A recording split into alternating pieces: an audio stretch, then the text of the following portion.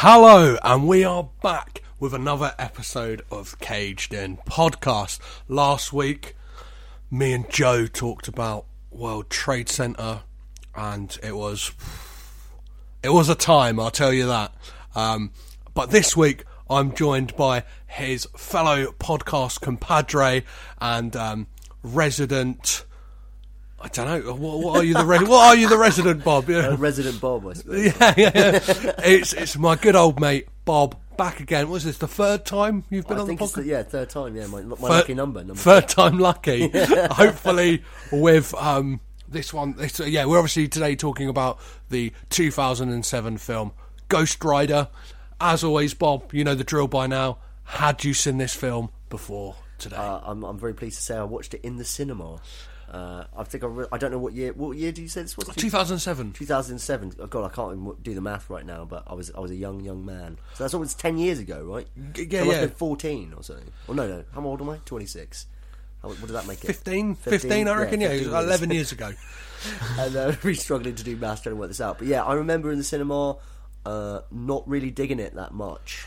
I remember being really excited before this film coming out, seeing like the ad campaigns and the trailers, thinking this looks like a piece of me. Like I don't know if I had like a predilection to liking Cage already, subconsciously. Leather and motorcycles. And but there's like, I don't know, maybe it's predestined in me to do this podcast because. Yeah. There's actually a really weird link between me and this film specifically. Okay. My first ever email address was JohnnyBlaze_7. My God. Because obviously... 2007?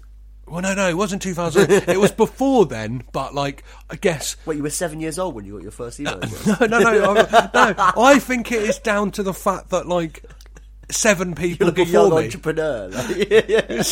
7 people before me already had the idea. Oh, of course. For Johnny Blaze. So you were the 7th Johnny Blaze. I was the 7th Johnny Blaze, yeah. But, it's weird because I was never a fan of Ghost Rider as a kid, like the comics and stuff like that. Mm. I actually got the name through being a fan of the Wu-Tang and specifically Method Man. And I remember, vividly on one of his albums, I think it's... Tikau 2000 Judgment Day, there's a skit on it done by Chris Rock, and he's going through all the aliases of Method Man. He's like, here he is, the Tikalian Stallion, and he's like Johnny Blaze, because I think the Wu-Tang take on the personas of Marvel characters, so you'll have Ghostface Killer will call himself Tony Stark, of course, and stuff. Yeah. So it's just I find it peculiar that all these years later, I must have set up that email address when I was, 11, 10, 12 years old. And all these years later, here I am, sat in a living room in Brighton, talking about Ghost Rider. Consummating your vows with Johnny Blaze. Yeah, exactly. So, yeah, in the cinema, you didn't dig this. I don't think I dug it, no. I think I had sort of... Should I tell you, just before we even watch it, because it's good to get out of the way, actually, my main problem with the film is that I don't like the way his skull looks. I honestly think skulls look scarier without angry eyes. They look scarier when they just have hollow holes. I don't know why they thought they had to make his skull different, or maybe it makes it more approachable in some way. Well, one of the things, because I have actually watched this film, not that I watched it in the cinema, I watched this film 3 days ago, because I was supposed to record this on Friday, and it fell through for no bad reasons, but it fell through, and I found myself going, oh fuck, who's a reliable good old man to speak to? Bob. He'll love to talk about Ghost Rider, but so I watched it the other day, and I actually did a little bit of research after watching it. Okay. And the skull, yeah. This is the point I was making. Yeah, I just felt like I'd do that little bit of backstory for the listeners. The skull is actually based on a 3D sculpture of what Cage's actual skull looks like. They like obviously took X-rays and stuff like that, and like the skull you see on screen. He doesn't have angry eyes under his skin, though. I don't know. I imagine the rage he shows in all of his films. That there must be some like fiery behemoth underneath all that skin and flesh. I wonder about this first film, but I remember hearing that in the second film, even though his head was constantly CGI'd on. He would wear skull face paint throughout the thing that he would apply himself, I believe, throughout the duration of the shoot. So he'd always look like Ghost Rider, even though they're just CGIing his head. Wow! And he also had a bit of a pyramid sewed into his leather jacket, a literal piece of a pyramid. That is fascinating stuff. Wow, this is You're like the IMDb trivia in a small mustachioed man. It's lovely. So enough of the waffle at the beginning. Mm-hmm. Obviously, we've set the stakes that me and Bob probably know diddly squat when it comes to Ghost Rider. Yeah, I know nothing about the comic books. I was never a fan. I've never really got into any comic books. One thing I do want to talk about as well is obviously like. Today is when we're recording this. It's the 5th of March. Mm-hmm. It is the day after the Oscars have happened, and I feel like this is a perfect opportunity to look back to 22 years ago when Nicolas Cage won the Oscar for Best Actor for Leaving Las Vegas. An absolute don. But how all these years passed, like flash forward 11 years later. To Ghost Rider, and again for a little bit of research found out he was nominated for a Razzie for the worst actor for his performance in Ghost Rider. So I feel like that is a talisman of what we are expecting to see. How many years between Leaving Las Vegas and 11. 11. And what a polarising difference in films they are. Yeah, absolutely. Fuck. And before we get into it, there's a regular feature on the podcast I have where I have an anagram presented to me by the Anagram Hunter. And you can find him at Thomas_W_Hunter on Twitter. And for Ghost Rider, he has given us this lovely anagram, which may again tell us something about what we are about to watch. The anagram is dog shit. What? Wait, how the dots count within the anagram? I don't think they count. I think he's added in the ellipsis as like a kind of like dramatic effect, Bob. Like I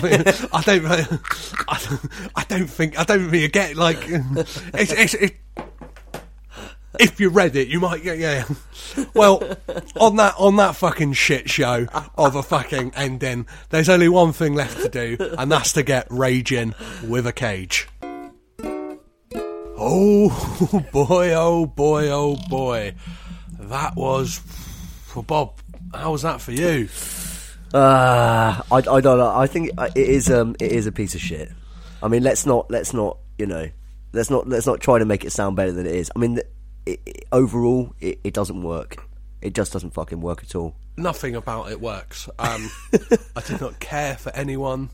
I did not. There was no jeopardy. There was no stakes. No, So let's before we really pick this piece of shit apart.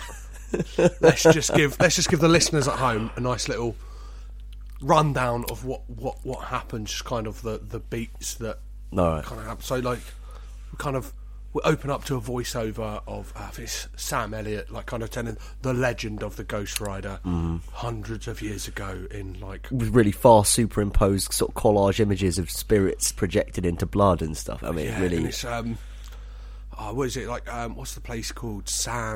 I can't even remember. I keep thinking San Dimas, but that's definitely where Bill and Ted live. The Highschool, Sam Bonanza or something like that. It's something. It's Sam Bonanza, that sounds about right. And it's just this whole thing of there was a contract of all these 1,000 souls were locked in with the devil, and the Ghost Rider at the time ran away with the contract, and it's left open to a young man, a young man, and his dad's got cancer, and then he makes a deal with the devil that one day he'll become the Ghost Rider, and he will have to pay the penance of Satan, and things go wrong. His dad dies, and we flash to years later. And it's Cage. His dad dies because the devil presumably had something to do with him dying in a daredevil accident, right? Yeah, but yeah. Go on. And then years later, it turns out to be Cage. He's a stunt rider, and then the devil essentially comes back to get him to pay his penance because his son has now risen from hell to wreak havoc and wants the Blackheart. Yeah, he wants the contract to essentially be the stepping stone for him to take over the world. So that's what that was. I really wasn't aware that was why he wanted the contract until the very end, I think. And even then I was unsure, but go on. Yeah, right, well, for how much, like, backstory and, like, how much stuff that goes, like, do you know what I mean? How much filler that goes on to get to where we need to be. Stuff is left hazy. Some stuff that doesn't need to be reiterated and rammed down your throat. Yeah, is reiterated and rammed down your throat. I felt like totally. It's like you said this earlier. I think it's a really important point, really, which is that it treats its audience like idiots. But I mean, but somehow, even though it tells you stuff again and again and again, I still didn't absorb what the fuck was actually going on. Well, yeah, because it's missing out key points. At any possible moment, it will give you a flashback to something you've seen, but moments earlier of and you've got that, but it shows you it again and again and again. It's like, why the fuck are you showing me this again? I saw his Needless. Dad. Yeah, I saw his dad die. Like, or I saw the fact that he was in love with like this girl. I do not need to see it again. Yeah, so, I know. He has to pay the contract back to the devil, go after Blackheart, and it is essentially him doing that. He is triumphant, set up for a sequel. That is it, really, for plot. And it took 2 hours to tell that plot. Yet I managed to do it in 2 minutes. So let's really just have a deep dive into some scenes that really, really got under your skin and made you want to, like, Hulk out and turn into a flaming skull bob. Well, first of all, I just want to say that it begins with literally a hot sauce font. That literally the film itself, the credits, the opening credits are in a hot sauce font. Yeah, because it's kind of got this weird thing of being like... It's got really weird religious, like, it borrows stuff from, like, religion, stuff like that, but then also it's got, like, a Wild West theme to it. Yeah, kind of cowboy, American, Western thing, like, but it's also got some kind of, sort of, like, tacky goth shop kind of architectural vibe to it like all. Like a Hot Topic, you know, like... But it's not quite cool enough. It's sort of like, even a self-respecting goth would think this was lame. Like, that's how I think. I mean, it's the kind of stuff that the kind of alright goth. His dad, he likes this kind of shit. You know what I mean? This film is the living embodiment of a flame shirt. Yeah, and like especially that title sequence, which kind of like had like a POV, like kind of. It also reminded me of like what like a Hot Wheels advert would have been like in the 90s with the really, do you know what I mean? Like, had the flames going down, and you could imagine at any moment like a little toy car coming into shot, like Hot Wheels, get them now, get them whilst they're hot. I don't know if that was one of their slogans, but bloody should have been. But yeah, it's like let's go through like. Well, let's first start talking off about young Cage and young Eva Mendes. Yeah. So, well, fucking Cage looks absolutely. I mean, shocking. There is literally no resemblance. It is like we are meant to believe that this young man is supposed to play Nicolas Cage. Well, he's supposed to grow into Nicolas Cage. There was one moment where I felt it. There was one moment I just saw the side of it. It was when he's about to sign over the contract to the devil. There's a moment where he just gets up from the car that he's fixing, and I was like, for a second, I saw Cage, and I was like, you mean in the dimly lit tent at night? Yeah, exactly. Just for a second I saw it in that dimly lit tent, but aside from that, he looks nothing like it. Eva Mendes, on the other hand, she looks fucking almost identical to a The spitting image. The actors' names who play those is Matt Long, played the young Johnny Blaze. Matt Long. And Raquel Alessi played the young Eva Mendes. Well done, Raquel.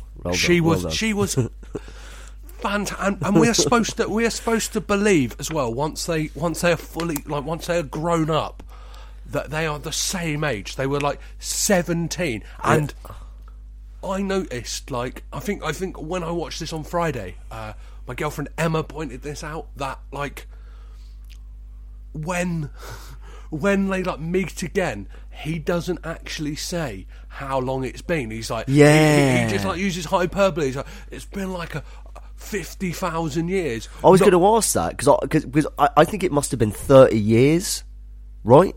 Because I think Cage is about 40. Well, in the like film. Now he is 54. So in 2000 and when was this film made? 2007. So he would have been 42.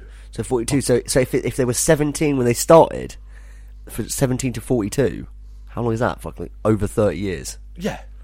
So it's been over 30 years, and there's no mention of time. Well, and we're supposed to believe as well that he is the same age as Eva Mendes. Eva Mendes is 11 years younger than him. This is a classic thing. This reminds me of, like, this happens a lot though in films where you got an older actor and a younger woman.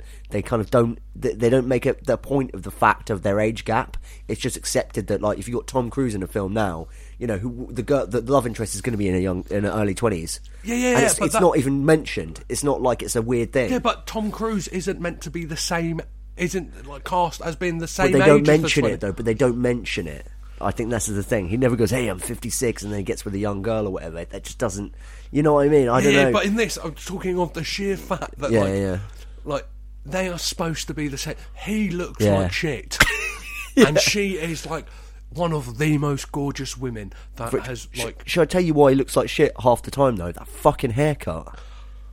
I can't work it out. Because Cage has had a lot of bad wigs over the years. I mean, we've seen, you know, he's had just about every kind of wig a man can have, and literally this one I think is the worst wig. It looks like a sort of crazy. It looks like a mum's had to haphazardly cut someone's hair for an important football match. You know what I mean? Yeah, he's got a lot of texture. Do you know what I mean? Yeah. A lot of chipping in. Why is that? It's not, first of all, it's not rockabilly. It's not that rock and roll motorcycle cowboy world that they're trying to depict to us. And a cowboy wouldn't have a fucking haircut like that. No fucking way. Like, so I don't even understand. It doesn't cue in. I think at the time someone went, okay, it's 2000 and, what is it? 2007. They went, it's 2007. What are the cool kids? What's their hair like now? All I can possibly think, though, is possibly this is like, because they really stuck to it. Like, young Johnny Blaze has it, adult Johnny Blaze has it. Is this the haircut he had in the comic books? Obviously, I don't. No I don't way. Like, no way. It would have just been cooler. A haircut. It would have just been a normal haircut.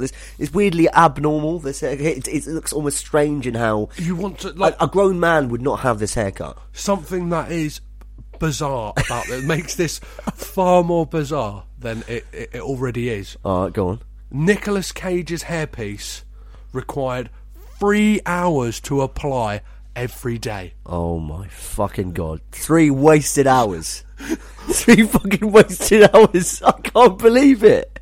Why didn't they make a better fucking haircut wig? I don't understand. And like it just seems like the budget on this film was spent in all the wrong places. Do you think what they did is they hired the young guy and they were like, right, we're going to use his real hair, and then they were like, right, we need to make a wig that makes it look like the young guy for Cage? I hope they didn't do it that way around, because that's really confusing. Unless they shot this in chronological order. Do you know what I mean? Like something that's like further like baffling about this as well. It's set in Texas. Is it? I thought Cage's accent was pretty good throughout, actually, whatever that accent is. This film is set, in Texas.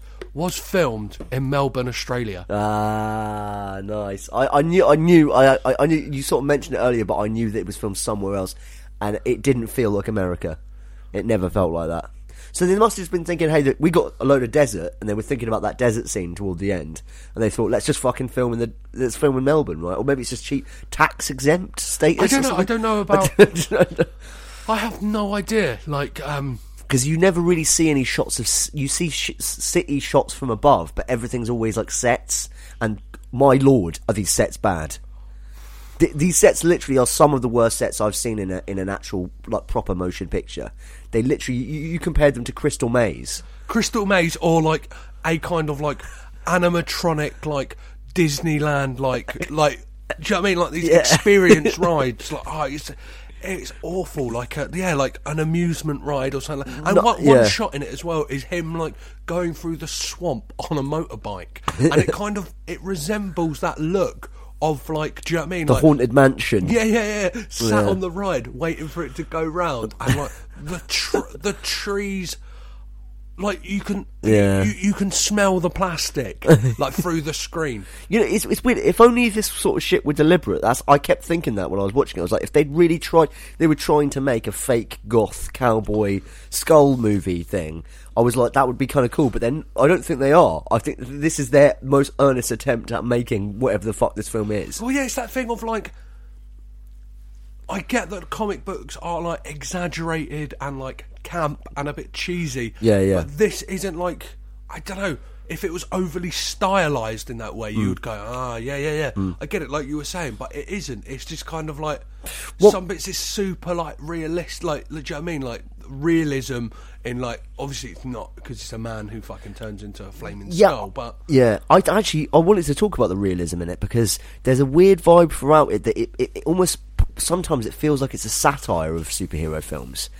Like there are points where he's trying to sterilize a needle by using his powers, but he can't quite get it right, so he's just flailing his fingers about. And then the cowboy guy's like, "Hey, you can't do that. You got to use it in boiling water or whatever." And there's a few moments where he's in the mirror and he's like doing this crazy, one of the best cage scenes in it, where he's like just like fluctuating his face, and he's got those abs, those fake abs. Yeah, well, apparently this is something that even the director on the like commentary has disputed, like to this day, that like many people believe that is CGI, and he's like the director has even come out and said, no, it's not. But it wouldn't surprise me because it seems like they do you know what I mean? Like, I don't know how long the shoot on this would have been, but they're spending 3 hours a day applying that fucking wig. No. What I was going to say though about the realism was that aside from that like for instance, after the first time he becomes Ghost Rider, Johnny Blaze becomes Ghost Rider, and he has this huge sort of showdown fight with all these spirits in this crazy like sort of garage train yard. Yeah. So afterwards, the next day, it's all about the cops getting there and trying to work out what the fuck has happened because there's this huge explosion. Eva Mendes says she could smell sulfur there. And brimstone, and there's this weird like awkward reference to the Bible, but it's basically it's almost like a real life what would actually happen if Ghost Rider fucks shit up. The next day would be spent with people taking pictures and interviewing people, with a great little cameo from Rebel Wilson. Yeah, who is easily one of the best parts of the whole film, and maybe the best part. Like her moment when she's being interviewed by Eva Mendes' character, Roxanne Wilson. Roxanne Simpson. She is fantastic. And I was just like, give me more Rebel Wilson, because it was like a breath of fresh air in this film. Like, and she also earnestly sort of describes how ridiculous the whole scenario is. She's like, and he had like a skull with like flames and stuff like that. So it's trying to make it really like pointing out how stupid it is, which is weird because then it makes the film seem almost self-aware, which is so insane because it cannot be, because it's so shit. No, like you're going back to like the thing of him like trying to use his powers to like sterilise the needle. I don't think that is them trying to like satirise. You don't the think comic so? book world. No, I think it is their attempt of a joke.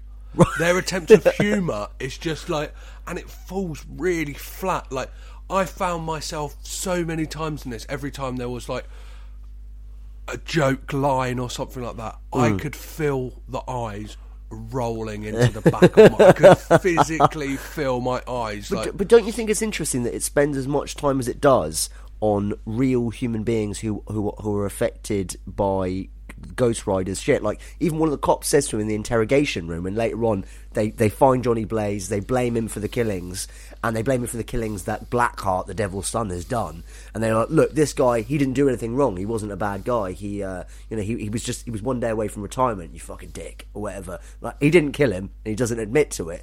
But the point is that it's about like the repercussions of what these demons and superheroes wreak on this world, which I think is weirdly before its time. There aren't that many superhero films that even bother with that kind of thing. Yeah.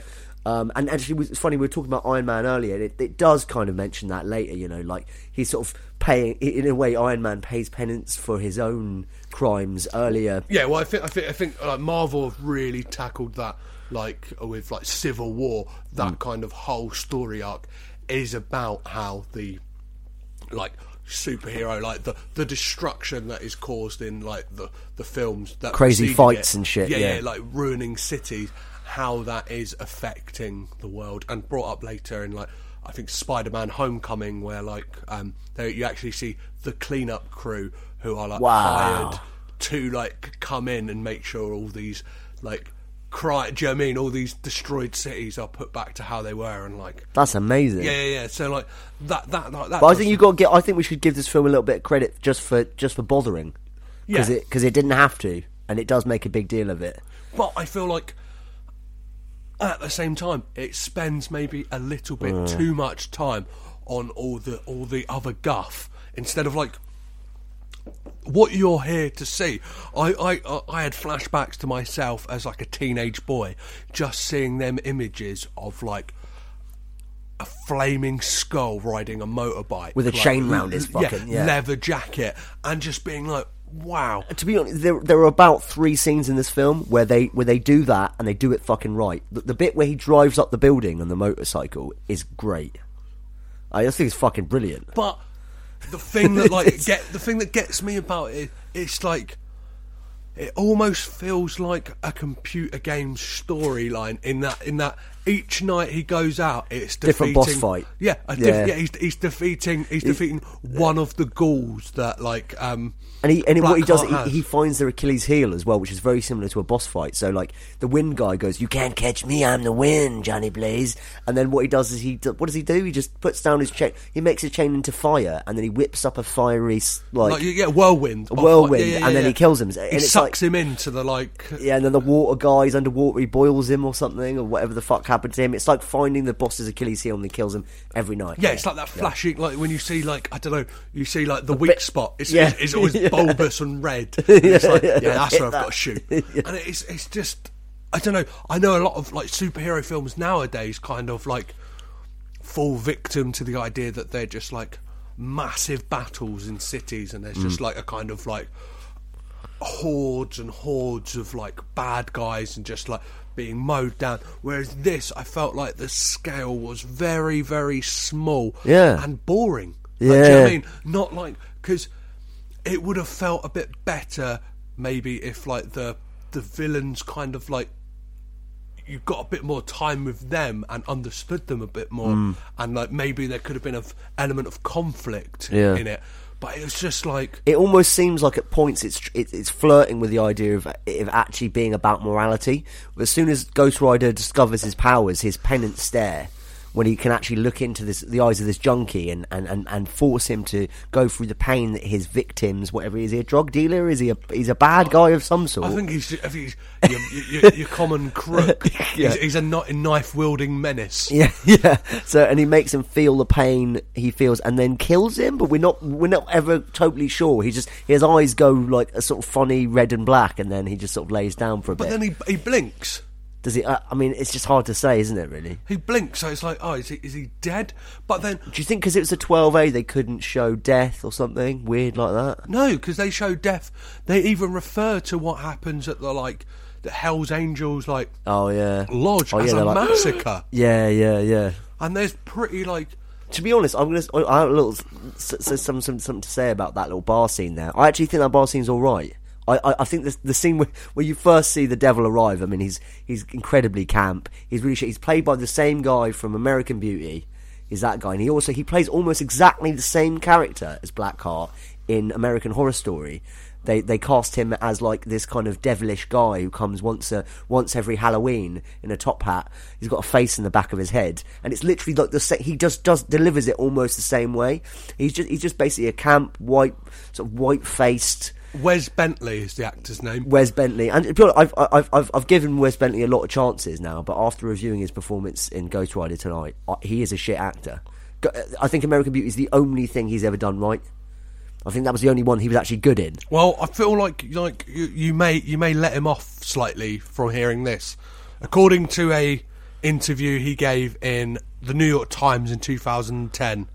This movie was made during the middle of Wes Bentley's decade-long, extremely serious addiction to cocaine and heroin. Oh my God. He said in that interview he only accepted any movie roles during that time so he would have enough money to buy enough drugs.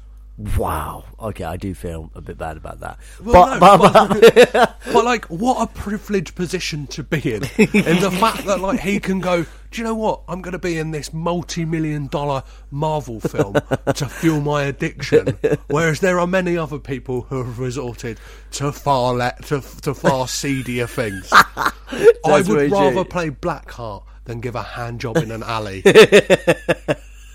To his credit, what I would say though is that I don't think like somebody else should have been cast. I think he does his job probably as good as he can do it. Really, his script is shit. I mean, the whole script of this film is literally written by a fucking cretin.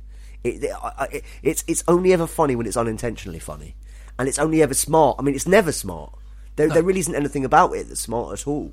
It's unbelievable to me that they managed to sort of. This is what I was going to say about the morality thing about the penance there, is that they could go into this sort of inner turmoil of Ghost Rider, like finding people in the city and like looking through their memories, and we could see these things or something like that, or we could decide like, who is truly evil, who is good, who is bad. We could play with all this, but it never bothers. It just isn't interested. The only reason for the penance there is to show a fiery CGI screensaver of sort of people's faces of different ethnicities sort of blowing through a fiery wind. I mean, it really is just that. It's just totally bizarre. Like, I don't know, to like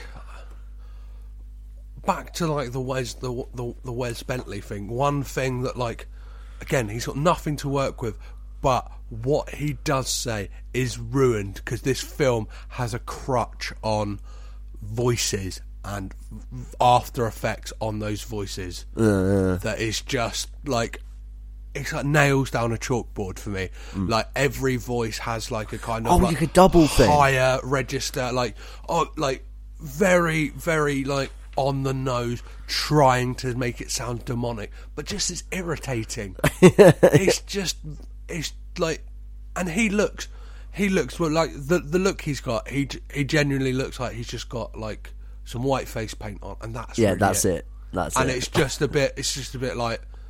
It's a shame as well because the devil. I think it's Poundland Halloween. Isn't it is Poundland Halloween. I think the devil, his father, is Peter Fonda. Yeah, I think brilliantly played by Peter Fonda. And there's such a great scene in the beginning where the devil first gets Johnny Blaze to sign the contract, and as you pointed out to me, that you can see when the lightning flashes, you see this kind of Krampus-like silhouette behind his back of like a shriveled devil. And he really does do a really good job of it. I mean, he's not given a lot to play with here. The script's pretty dodgy, but he delivers his lines with a kind of an authenticity and also a sort of a foreboding quality that I think almost no actor could really bring to such a campy, dodgy role. And like, he looks great as well. He's kind of got this coiffed, like kind of like Francis Ford Coppola's like Dracula, like the Gary Oldman character. And ostensibly, it seems like the only reason they hired him was because he was an Easy Rider with Dennis Hopper, and they're making a reference to the motorcycle, so that's why they've got him. But if that was the only reason, they totally lucked out because he's totally brilliant and perhaps the best role in the whole film. But then toward the end of the movie, and with all his interactions with his son, with Blackheart, he's just shit. They really don't know what to do with the devil character anymore. Like, the concept of Ghost Rider being a bounty hunter for the devil is a great idea, but the way that they deal with it is stupid. Well, it's that thing as well, like the stakes, like how do you go out of the gate? Like, this is supposed to be the first, I imagine, in what they thought would have been a franchise that would have, like, do you know what I mean? Like, could have I don't know, carried on for however long, and like straight out of the gate, like it's established that the bad guy is the fucking devil, like the evil of all evils. Do you know what I mean? Like, I don't know the plot of the second one, but like, I can't remember. Who's it going to be? The devil's other son? The devil's daughter? Yeah, I don't know actually, but Devil's Daughter sounds credible. Devil's Daughter, that sounds like a great track. That's got to be a 70s, do you know what I mean? That's got to be like even that opening, I remember just Black Sabbath song. It sounds like, In Bed with the Devil's Daughter. But even when they introduced the devil and all the light bulbs are exploding, I was like, wow. I mean, they were actually, it's like I was saying about that up the building moment. I know you're saying it's a bit video gamey, but there's a few moments in it where things felt really cool. Exploding light bulbs as the devil walks past.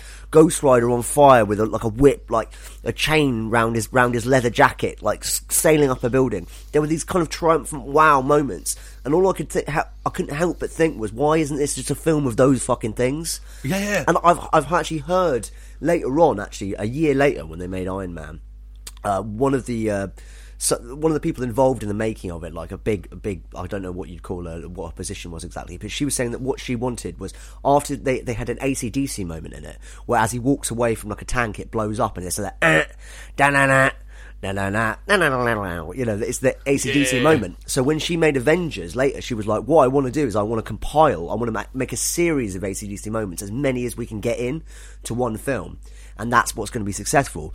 And I kind of, that's obviously a shitty way to make something that's like of any sort of actual spiritual worth, but it does make sense in terms of these kind of movies. And I feel like this doesn't have enough AC/DC moments. It doesn't have enough Black Sabbath scenarios. There's just a few bits, and it takes fucking 40 minutes before it gets to the actual Ghost Rider transformation, and that's insane.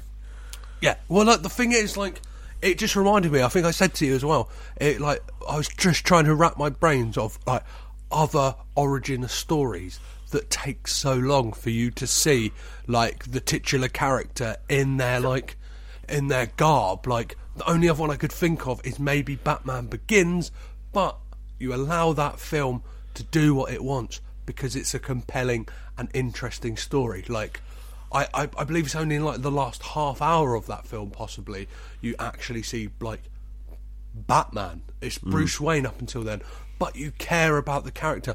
I did not care about this character. I felt like, as you said about the action set pieces and like seeing Ghost Rider, it didn't seem like it even had enough to fill a trailer. Let alone a feature film. No, I completely agree with you. I thought another strange thing, which is kind of unusual, is a lot of superhero films, and just films of this kind of like blockbuster or in general, they seem to care a lot more about their main character, about who he is, like to show that he's he has his own, other. I mean, the only thing we really know about Johnny Blaze is that his dad died. That's it.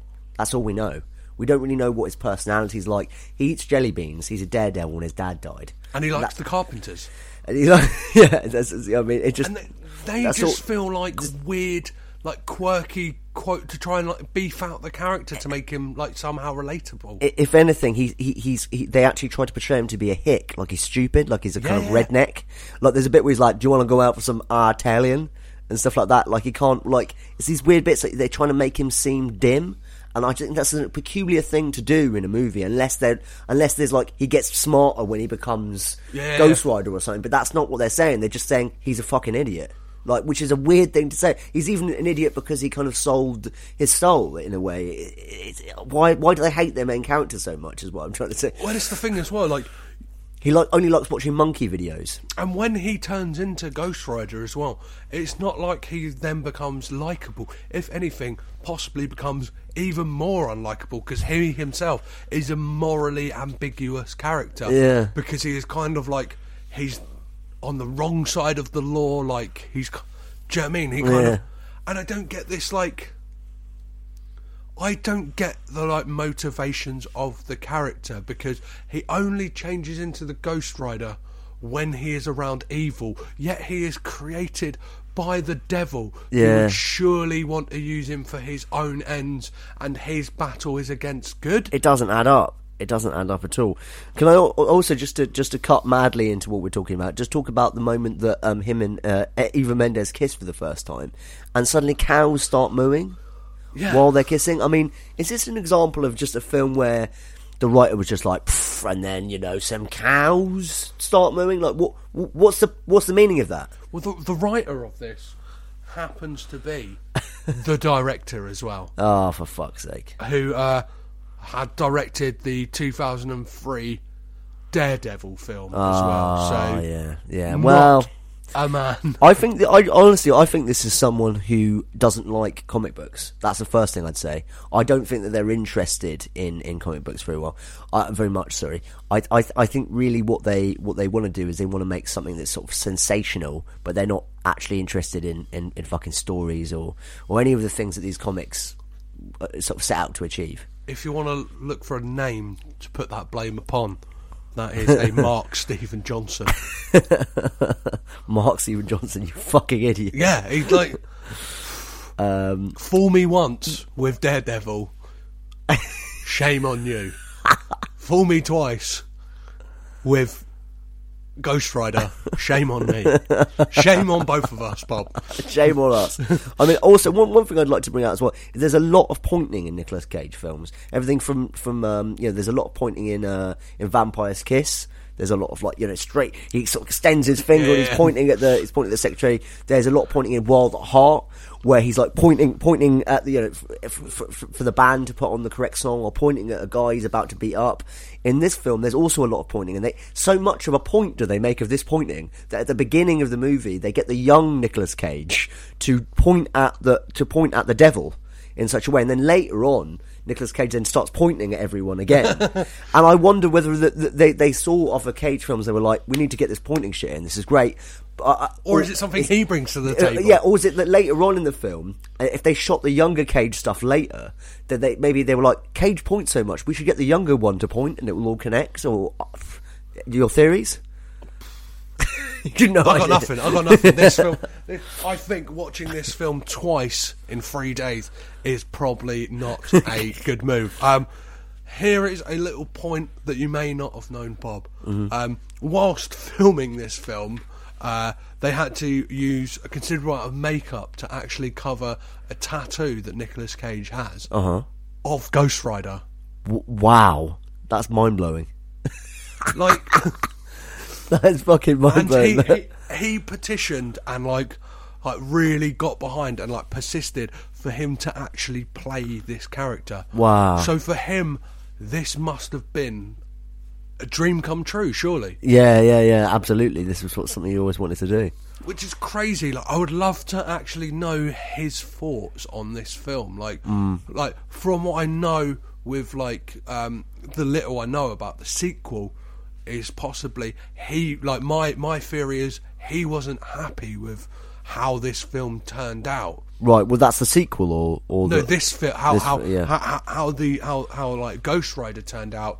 So the sequel was a way of amending it, and kind of do you know what I mean? Getting people on board who really wanted to get to the gonzo heart of of Ghost Rider. The that's thing, a beautiful way of putting it. The thing that put the fire in Cage's eyes when he first fell in love with the character, so much so that inspired him to go down to his local tattoo parlour and forever ink that fiery skull upon his back. That's fantastic. That is crazy. It's so crazy, man. One of the things you had touched upon as well is the script of this, Bob, and something that may tickle your fancy is that Nicolas Cage himself actually wrote sections of this script. Whoa, which sections? Hopefully the good ones. Just for our own peace of mind and sanity. Why did they let him? Are they just letting him do that as a nice gesture, or is that they're like, we generally don't know what to do, and they're like, Cage, can you write? Well, I imagine a man who's got a tattoo, they're like, you know your shit, man. Yeah, it's gonna be an authority of somewhat. I bet it was a Spirit of Vengeance bit at the end. I'd hope so. That sounds like a Cage thing. He's the spirit of vengeance. I can imagine him really getting into it. Or I'd love to think that the stuff he wrote was in the transformation scene where he's going, yeah, I love that scene, to be honest, as well. Yeah, that was a great scene. At any moment throughout that, though, I expected him to go into not the bees, not the bees. Like, it was. Whoa, that fucking Wicker Man reference in it. Was that stealth Wicker Man reference? Basically, in the interrogation room, the two cops are interrogating him, and he's like saying, like, after this interrogation, I plan to become a motorcycle policeman. Yeah, I was like, what? Is this film just a prequel to the 2006 Wicker Man? It seems weirdly weirdly it comes out of nowhere that he says that line as well. Well, when talking about references, there is a few films I feel like this references in different ways. There is a moment at the end which references like kind of Sergio Leone, like Good, the Bad, the Ugly, like by zooming in on their eyes really quickly. Yeah, in the dreadful Western setting they have, like fuck this paper mache Western. It just looks like, I don't know, like a children's TV like puzzle show, like thrown together. Yeah, do you know what I mean? Or like, quickly, haphazardly they were moving painted. a couple of sets around, and like, just put that there. We'll just go with it. Another moment, like they reference something that is great as well, is when he is going to do a jump across a full-length American football field over a fleet of helicopters. As the helicopters descend into the arena, Flight of the Valkyries is playing. How could you do this, Cage? I know. How could you do this to, like, that good film and your good family name? I mean, it just is. I don't know. It's just bullshit. Isn't it? I can't even say anything more about that scene, really. I mean, it's a way of showing how much money they have to spend on this sort of like auditorium and all these like. But half of it's CGI anyway. I don't even know what's real. None of it seems to really count. Well, there's so many moments in this. Man, that I fucking hate that guy who's like supposed to be Nicolas Cage's like right hand man who runs the Daredevil stuff. Oh man, is he a boring character? Donal Logue is the character. Yeah, I think he's cropped up in like Sons of Anarchy recently. He was in a TV show called Grounded for Life, which is teeth gratingly bad. It's almost like the only point of his character within Ghost Rider is to put Cage down, which he does a lot. He does that a lot at the beginning, and he gives him a really hard time after he's done a stunt, which, you know, it doesn't. I mean, there's no way to even gloat in the glory of whatever this Daredevil's act is supposed to have done when there's literally a character putting him down right there. He's just making everything feel like, and then he doesn't really know that Ghost Rider exists, so he's not like in Deadpool where you've got like, you know, he's got a mate that knows he's Deadpool and they kind of, you know, it's not even like that. He's just a guy that's around to be fucking annoying, like and be like, oh, I don't drink jelly beans like you, Cage. You're weird. Yeah, you're weird. Like, what is the use of this character? He literally has no purpose. He doesn't do anything in the film that changes anything. He's not pivotal. He's just like weird set dressing that makes you feel uncomfortable. Fantastic. I feel like in better hands, he would have acted as like the voice of the audience. Yeah, do you know what I mean? Yeah. Of the like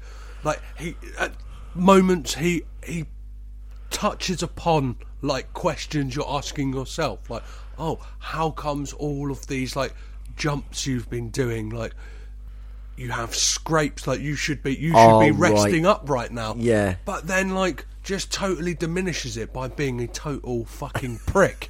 Yeah. Like, I just don't. Yeah. It makes sense. Doesn't make like, sense at all. One of the moments, like when they're talking, and many moments in this film, it looks like they are 100% stood in front of green screen. I don't know why, because I don't actually think they are. I think sometimes I mean, I know nothing about lighting or anything like that, but I think sometimes maybe if lighting is super bright and you've got a really colourful backdrop, it immediately looks like it's a green screen backdrop when it's not. But I know exactly what you mean. But sometimes they were, and I think sometimes they weren't. But like, yeah, it's weird. It just makes everything feel prosthetic and phony. Yeah, it just takes you out of it. Like, yeah. And the digital effects in this for 2007, I've definitely seen film.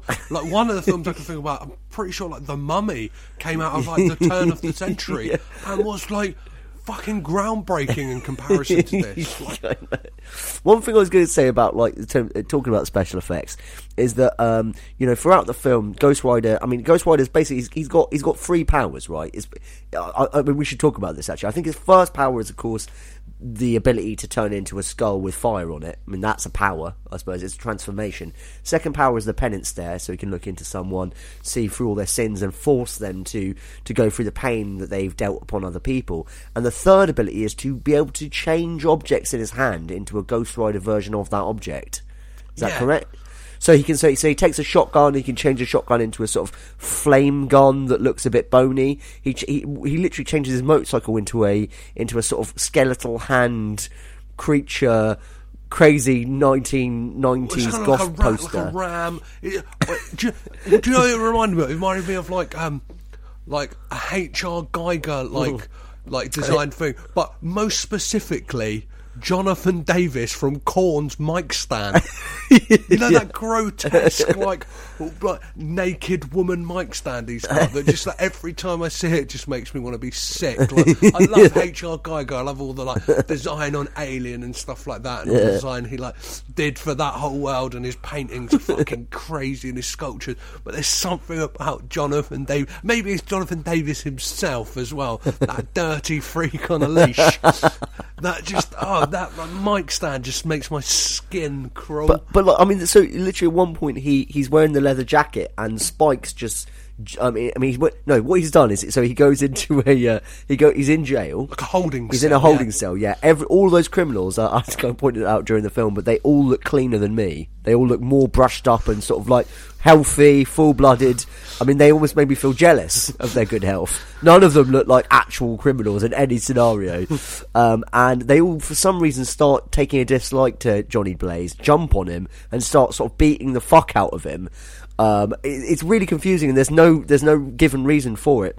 But I think one of them gives like a really poor thing. He's like, I came to watch you once to watch you splat, and you didn't. He's like, that is what do you mean? Well, now we're going to hurt our knuckles by beating you up. Like, it doesn't make sense. But anyway, so then he Ghost Rider. He turns into Ghost Rider, and he obviously, but he likes one guy's wearing a leather jacket, and he goes, "Nice jacket," and then puts on his leather jacket, and as he does, he then looks at each shoulder, and as he looks at each shoulder, 3 spikes come out of each shoulder. I like to think that like Ghost Rider is a fantastic seamstress. Yeah. At the same time, I just got this image of like this flaming the Phantom skull. Thread. Yeah, like just really getting down to it. Like, he loves to accessorise. There's something about him as well that's very leather daddy. Do you know what I mean? Like, yeah. Like, it seems like it's kind of like, I don't know, a weird like homoerotic undertones. Like, it's kind of got this thing, like, especially like the whole like context of like fathers and stuff like that. And, there's a lot of fathers and sons, and and there could be an argument that, like, I don't know, like the daddy issue, looking for it, and he's got this very like camp, like, do you know what I mean, like leather daddy, like exterior. I don't know if there is probably some very weird fan fiction of Ghost Rider out there, which I do not want to chains. I do not want to dive into those depths of the internet. Not tonight, at least. But what I was going to say is the only other film I can think of where a character, also based on a comic, by the way, but where a character can make clothes out of their imagination, where they can transform things, it's The Mask. And there's a weird connection almost because of that between this film and The Mask. They're like both superheroes. They're both based on comics, where by taking on this new form, they can then sort of create matter where it doesn't exist and sort of transform things. And it just seemed interesting to me that was, I don't know. There's something weird about that.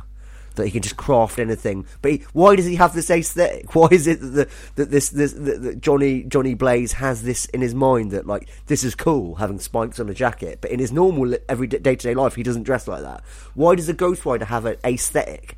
Why does he have an interest in spikes and bondage and leather or whatever the fuck? I have no idea.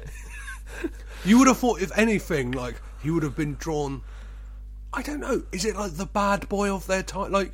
because the previous like Ghost Rider was a cowboy, so it Right. makes sense. Well, he just looks like a cowboy. Yeah, yeah, of and course, his yeah. like his horse looks mechanical. That is the only difference. But Yeah. yeah, I don't know why he kind of adopts this like, because he is predominantly a stunt bike rider as well. So like, not like. I don't know. Like, He's not like a rock and roller guy. No, So he's it not wouldn't- like a Hell's Angel or anything like Yeah, that. in fact, it seems like the He's Hell's a Angel. Yeah. polar opposite. Yeah, he's very much like motocross bike. Like Yeah, so surely his kind of Like alter ego or his alter ego should be some sort of bizarre motocross, crazy, colourful. I mean, I don't know, but is it? Honestly, I have no fucking clue. I don't know. And like, let's talk about as well the Sam Elliott character, who is essentially like exposition central, like as if we haven't got enough exposition like throughout the film, and like stuff we already know. yeah. He is here to say it again, just in case like you didn't hear it there at the back. Here's Sam Elliott to tell you again, just for the benefit of telling Johnny Blaze as well. And telling it in that American Southern drawl thing that he does, basically. That's it. Yeah. And it is a thing as well. It is screamingly obvious as soon as you like are introduced to the Sam Elliott character. Well, like Johnny Blaze's, he was the previous like, Ghost Rider. Yeah. Because he knows everything about it. Yet Johnny Blaze is just kind of like. In fact, Johnny Blaze, not only does he not seem to be aware that he was the previous Ghost Rider, but also Johnny Blaze literally wakes up in his church, like in the middle of the morning. It's given no reason. It's like he's had a bad hangover after his first transformation, I believe, into Ghost Rider. But he doesn't go, "How the fuck do you find me?" Does he? Does he even ask, like, "How did I get here?" No, the bike seems to take him there, like of its own volition. Right, And like, to the well, like, previous, yeah. Yeah, because he goes to his dad's grave and then he's there to like pick up the pieces, take him in, and tell him everything. Like, do you know, he's like got the book on. So this guy's this guy, like Blackheart, like the devil, and then like these kind of weird, freakish, elemental like spirits, and like knows all the lore of the like Ghost Rider. Looks like he has just walked off the set of fucking like Once Upon a Time in the West. Yeah, I think it's so funny that when these powerful spirits finally find the cemetery and they finally come upon the old Ghost Rider, who must presumably have been a thorn in their side for some time. I mean, I don't know how old the Devil's Son's supposed to be. I assume not just 20. I assume more like 2000 or something like that. He's supposed to be really old, right? Yeah, I mean, yeah. I have no fucking clue. But these elemental spirits, they finally find the old Ghost Rider. And what do? They kick him in the face once and then they leave. I mean, what the fuck? Surely they would have just killed him. Surely they would have just destroyed him there and then. And they really set up as well. And also, around evil, you turn into the Ghost Rider, do you not? Why didn't he fucking turn into the Ghost Rider there and then? Sorry. The only thing I can think is maybe he has managed to like through all these Suppress years of it. abstinence, just managed to like maybe he is supposed to resemble some type of like some further. We're probably reading into this a bit too much. I think but too much. He's a further representation of a religious like he is. Oh like yeah, a he talks about priestly God a form. lot. He talks about God a lot, yeah. Yeah, like at It's weird how preachy this film is, really. But go on, yeah. What are you going to say? Yeah, at one point he talks about how like Johnny Blaze sold his soul for all the right reasons, and like maybe that's because like he did it for love and stuff like that, and he's unpredictable, and that must mean that he might have God on his side. And it's like, what is going on that here? really mean? From the get go, from the moment that they put out the idea that like literally like they show Johnny Blaze's dad is coughing, and then after a coughing fit he takes a cigarette and puts it in his mouth. I was like, this film is fucking preaching. It is literally preaching. It's going, this is bad, this is wrong, this is good, this is bad. And I immediately was like annoyed by it. And when they started mentioning the God stuff, I was like, But I think it's actually not on purpose. I think it's a bad writer trying his best to sort of make good evil and like daredevil decisions like in like black and white. Like, he's a daredevil, so he smokes, yeah, because he thinks he could die any day, right? That's why he smokes. It's not just that he's a dick or whatever. It's that any day he could die. That's the concept. That's why it's a bad call. And it's really to signpost that he has got cancer. Yeah, exactly. It's like really like there is a letter that Johnny Blaze reads that his father has like not screwed up in any way, just kind of like still the full letter, just placed, It's like folded like a shit origami bird into the bin. just like lovely, like just kind of placed into the bin, facing up, and like it zooms in, and all it says is Cancer. the cancer has spread. Yeah, That's it. Like, you don't need to know anything else to that letter. It's like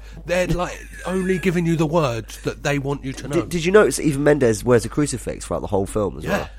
I mean, it's just stuff like this, man, where it's like, I don't know, it's really, it just, that sort of thing really annoys me. If you're going to go to town with subjects like this, why don't you fucking go to town about it? It makes me think Constantine's so cool, because it actually does go to town with that kind of stuff. You meet the devil, but you know about God, and you know that there's this kind of overarching thing. They could have talked about things like that. Yeah. But go on.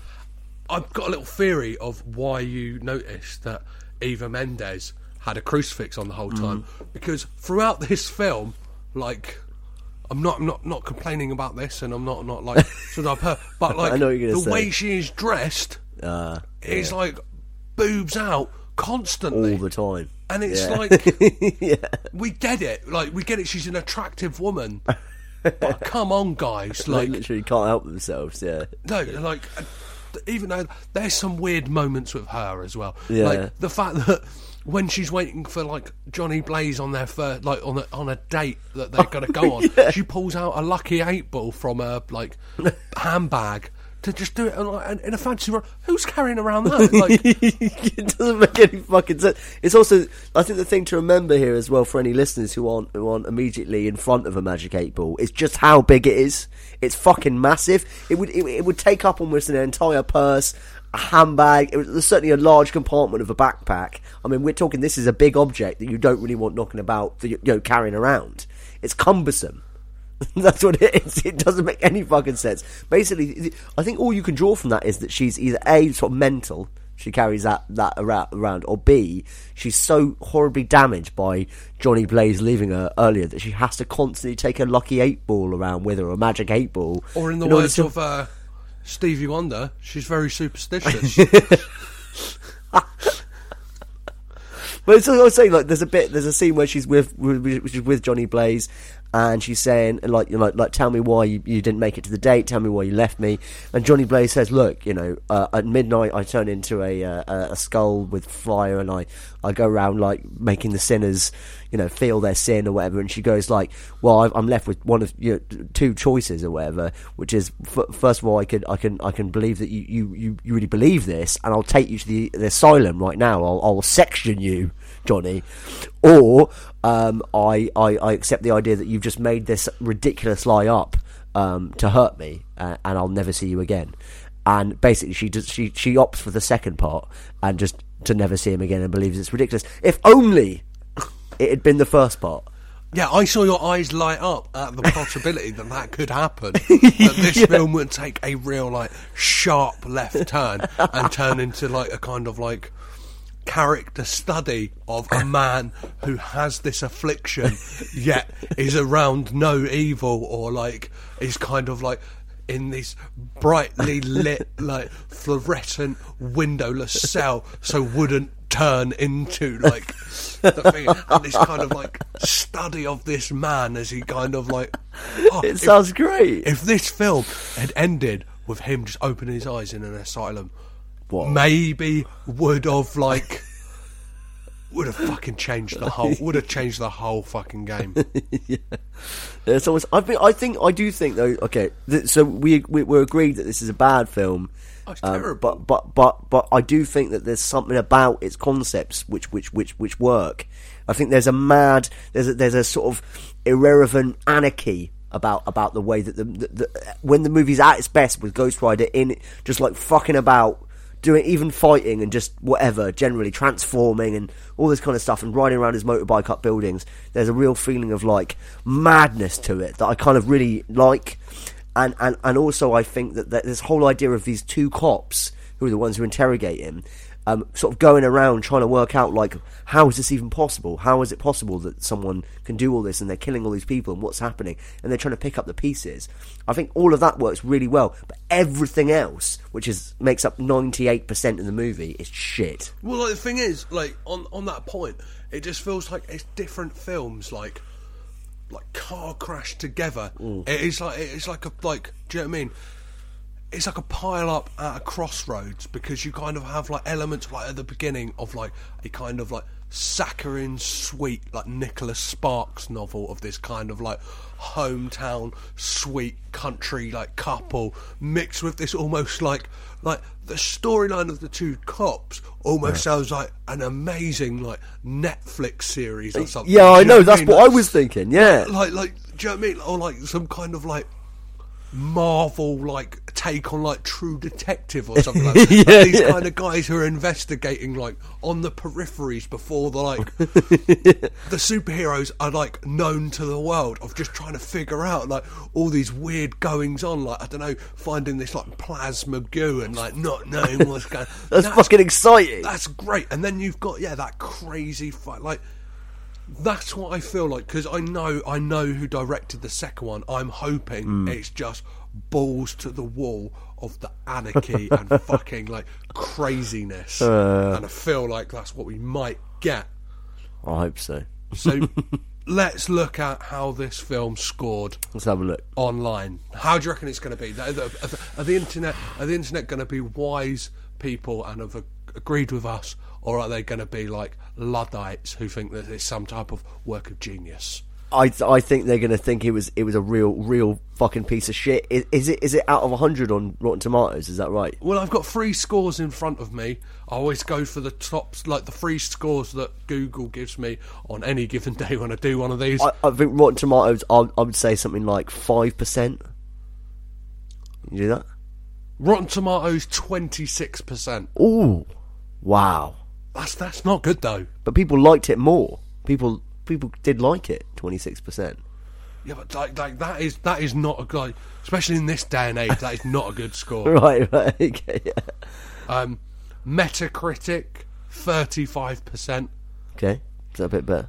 And IMDb 5.2 out of 10. Whoa, that's heavy for IMDb. That's half. That's kind of approaching an alright film. Yeah, there are worse films that have scored. There are better films that have scored worse, in my opinion. The only thing I can kind of say about these scores is the ones that are higher are wrong. Yeah. And the only other thing I can think is that, like, looking at this film in its like context, I feel like nowadays we are like so spoiled in the kind of plethora of like superhero like cinema we have. Very true. There's so much, so much, and like varying in quality and stuff like that.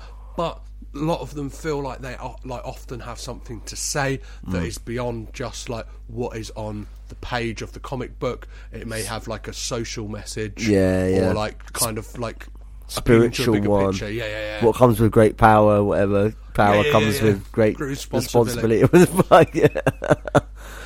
But I think this film it looks like too many fucking chefs in the kitchen. It looks like loads of different people wanted different things for it, and it couldn't achieve any of its ends as a result. It was definitely a camel when it should have been a horse. Yeah, exactly.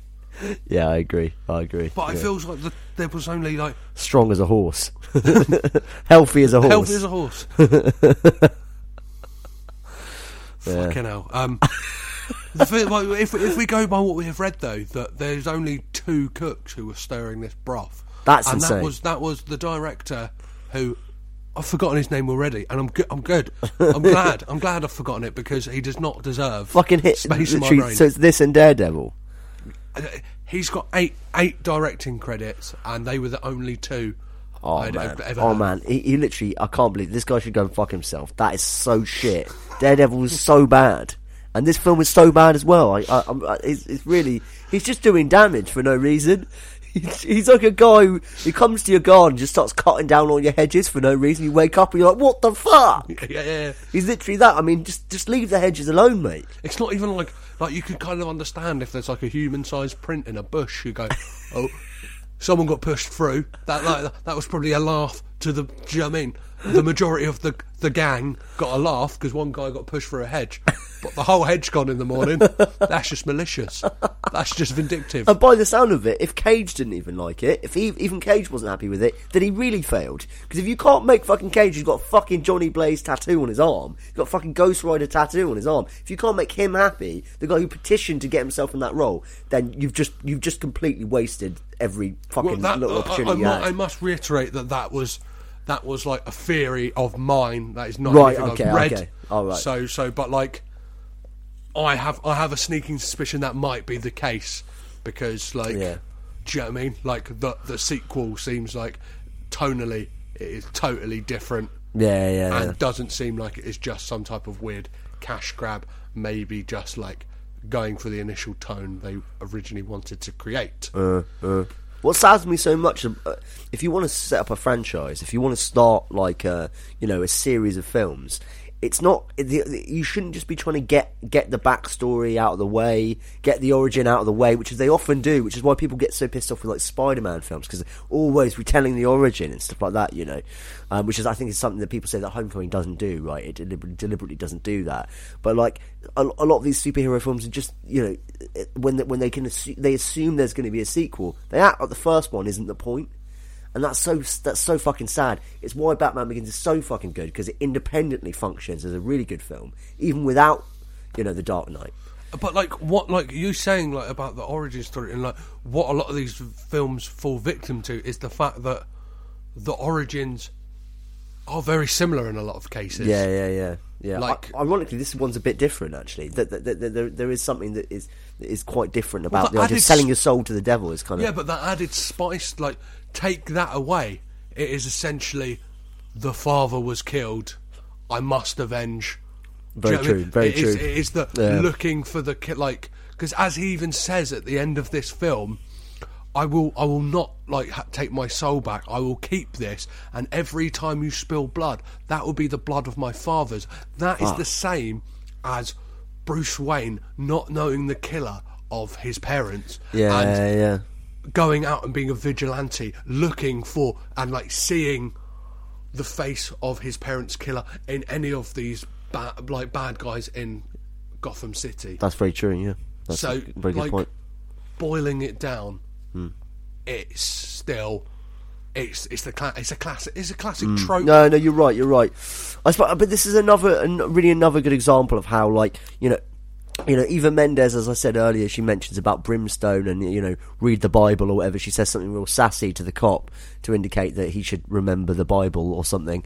But really, this film had the entire Bible to play with. It had God and the devil. It had, everything from the Nephilim, briefly mentioned when they flip open the book, of the giants, the angels that slept with human beings and stuff. It had everything it possibly could. I mean, it could have literally taken anything from Abrahamic religion, from monotheism and anything, but instead it chooses just to have an emo devil and an emo devil's son, sort of meta devil, a sort of beta devil or whatever, and then the actual devil just cameo appearance in it, and that's all you got. Yeah. And they do with the flaming skull. I mean, it could fucking do anything. It's so sad. It actually made me rethink Constantine. While I was watching it, I was thinking Constantine is a better film than I gave it credit for. And something I always say on here is that, like, if a film is making you think of any other film, that film is failing. Yeah. So, one question before I let you leave, Bob, okay, is what is the lowest thing you would sell your soul for to the devil? So, like, not monetary value, but I was thinking monetary value. Oh, like, you actually mean an object, or like a service that you would like sell your soul for. So, say it be like you will not cook. You will have dinners just there for the rest of your life. An infinite supply of, But with the dinners, there would be like how the devil gives Johnny Blaze his father's health back. He also then just kills him. So you would be able to have any dinner of your choice. Like, you'd have dinners forever, but you would not choose the sauce that it comes with, like, on top of the dinner. So you maybe, or like, do you know what I mean? The devil's always got like a say. The devil's always got a finger in your pie. I mean, I don't know. I was thinking when you asked the question before, I thought you meant just monetary. And I was going to say 10 grand flat out. Like, that is the lowest I'd go for the soul. I think 10 grand. I mean, it sounds like not very much, but it says you can do a lot with 10 grand if you want to. You know what I mean? Like, if you think about it. And also, like, Johnny Blaze, if we're confused about the ages here, about like how long was it 20 years, was it 30 years since him and Ava like met up? But I think the devil gave him at least 30 years there. And if I had 30 years, I mean, I should really be asking for more than 10 grand, really. But let's just say it's 10 grand. That is the lowest amount.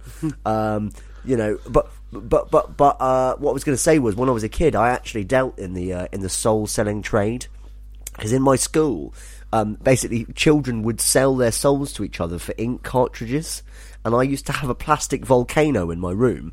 It was a Mighty Max volcano. I don't know if you've ever seen one of these. This plastic thing. Amazing. And I used to keep children's souls in my plastic volcano that I pay for in ink cartridges. So that's sort of my answer, really. But 10 grand, basically. Wow, you like that's occasion first. We have the devil himself on the show, guys. And with that, can I ask you just one final thing, Bob? Mm-hmm. Where can people like keep up to date with Tonight with Bob and Joe? I think it's on Acast. I think if you go, if you search Tonight with Bob and Joe, Acast, Google. We've got a Facebook as well. I think it's Tonight with Podcast.